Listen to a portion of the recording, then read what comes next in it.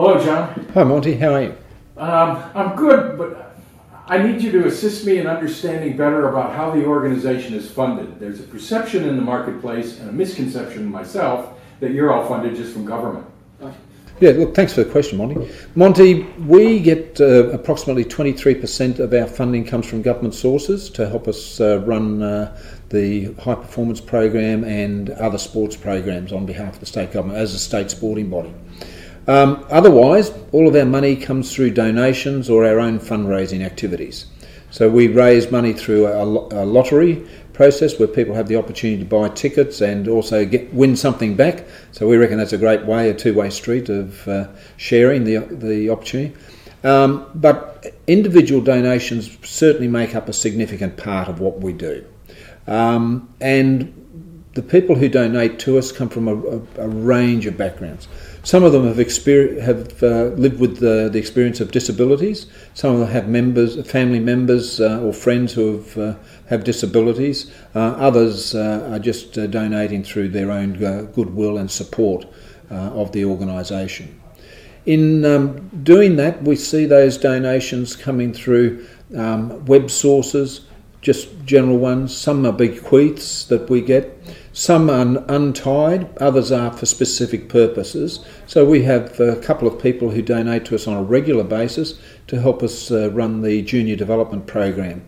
That's a 3-day program we're able to run for adolescent sports people who are aspiring to, in their sports, to achieve elite status, represent the state and nationally, and hopefully compete internationally. And we run that at the moment at Tallebudgera, and we're able to take 34 athletes a year. Obviously, the more money we're able to get in that, the more athletes we can take, and we'd love to be able to run that twice a year, both in North Queensland and down here in South Queensland. The other part of individual donations, we've also got members who go and assist us in raising funds and use their network of peers and business associates. Why would people donate to us? We change lives.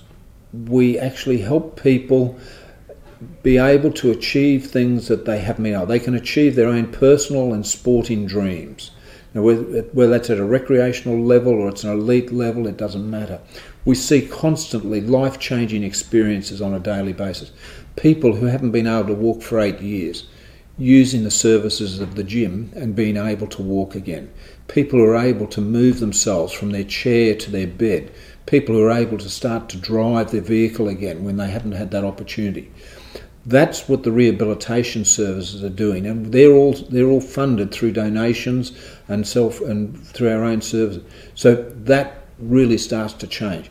Children who are able to go out and engage in community activities, engage with other children in sporting activities, be able to participate and represent their state and represent their schools and so forth.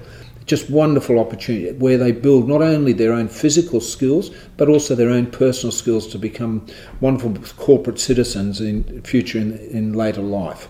Those guys actually go on and help us. They go on to speaking engagements. They're our ambassadors. They represent us. They're happy to go and work with groups, community groups or corporations to do speaking and share their life experiences with them. So just as a quick summary, John, it seems like there's a lot of flexibility for a donor to specify a particular program or to just leave it at the organization's discretion to spend it as the way they see best. Yeah, certainly. That's exactly right, Monty. Yeah. Great. Thanks for your time, John. Thanks, Monty.